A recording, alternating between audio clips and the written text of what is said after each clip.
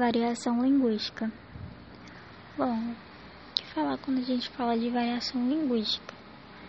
São distintas línguas diferentes, né? E muitas vezes, diversas regiões sofrem preconceito justamente pela entonação de voz, pelo tipo de região, pela sua história, né? Pelo histórico social, né? Que a pessoa vive. Então é muito comum uma pessoa do norte falar com entonação diferente, um sotaque diferente que uma pessoa do sul, né? E principalmente os nordestinos, né? Que tem um sotaque mais voltado para o interior, né? E falam com entonação de voz diferente.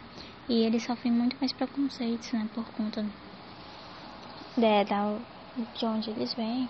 E tem aquela questão, aquele famoso padrão, né, que algumas pessoas colocam de dizer que uma região é mais superior do que a outra. Então, isso é uma coisa descartável porque todas as regiões, né, têm a sua origem, têm a sua história, tem toda a sua cultura. Então, a gente deve respeitar, né, a gente tem que ter isso em mente e respeitar.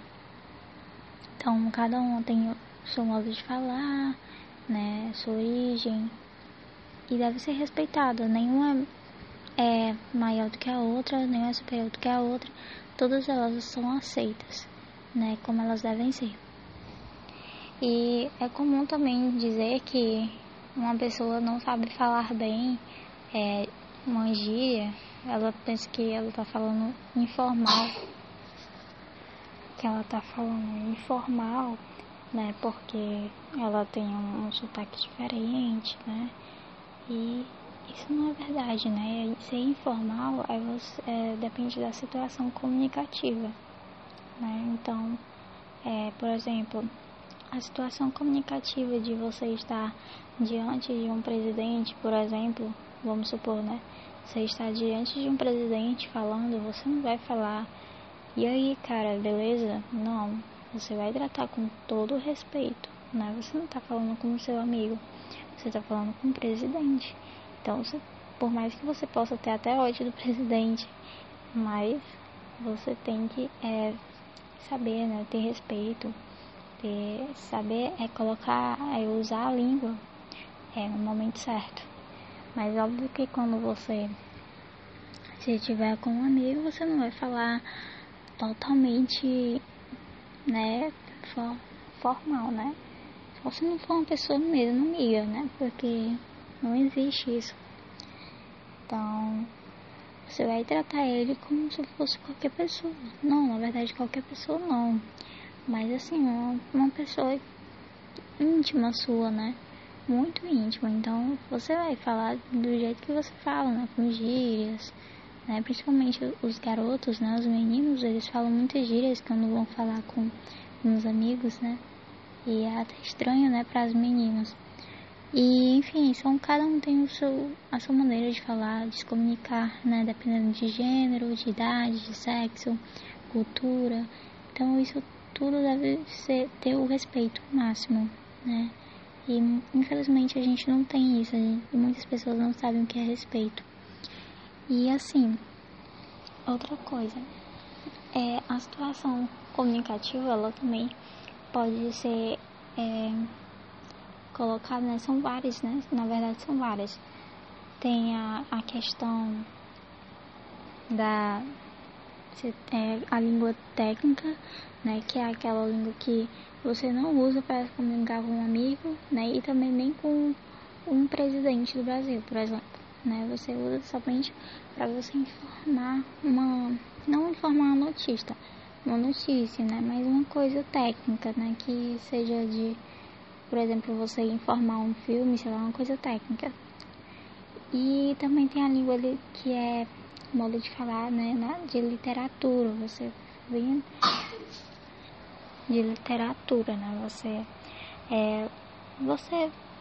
faz um poema, né, de literatura.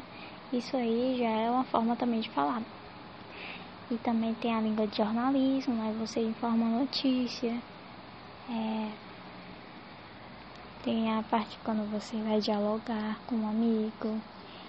tem vários tipos, né? Vários tipos de jeitos, assim, de falar, né? De se expressar.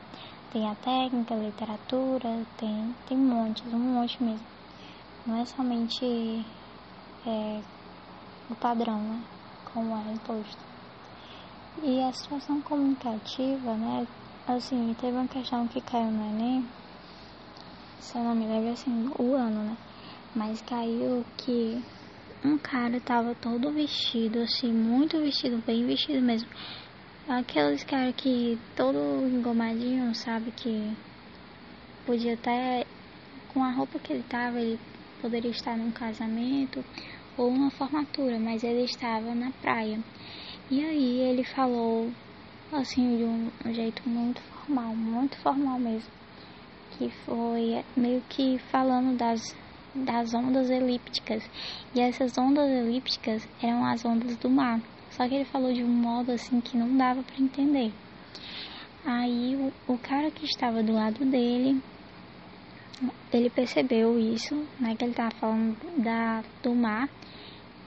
E ele achou estranho, né? Ele ficou olhando assim, diferente pra ele todo arrumado na praia, no mar, e o outro estava só com a prancha, né, de surf e de sunga, mas o outro estava todo arrumado. Então isso faz parte também de uma linguagem informal através de imagem. Então é muito importante, né, saber disso. E mais uma vez, não existe essa questão de questão de uma região ser mais superior do que a outra, né? Cada uma tem a sua história e cultura. E a gente tem que saber respeitar. Né? Existem vários tipos de linguagens, como eu tinha falado antes. E assim, o porquê das variações da língua, né? O porquê. A língua é dinâmica e por isso ela apresenta diferenças em seu uso, né? As quais se devem adequar a cada situação de comunicação oral ou escrita. E o adequado uso formal e informal da linguagem, né? Tem vários tipos. O que determina o grau de formalidade ou de informalidade, como eu disse, no uso da linguagem vai ser a situação de comunicação. Por exemplo, ao se dirigir ao presidente, né? O grau de formalidade deve ser maior do que quando se dirige a um colega de classe.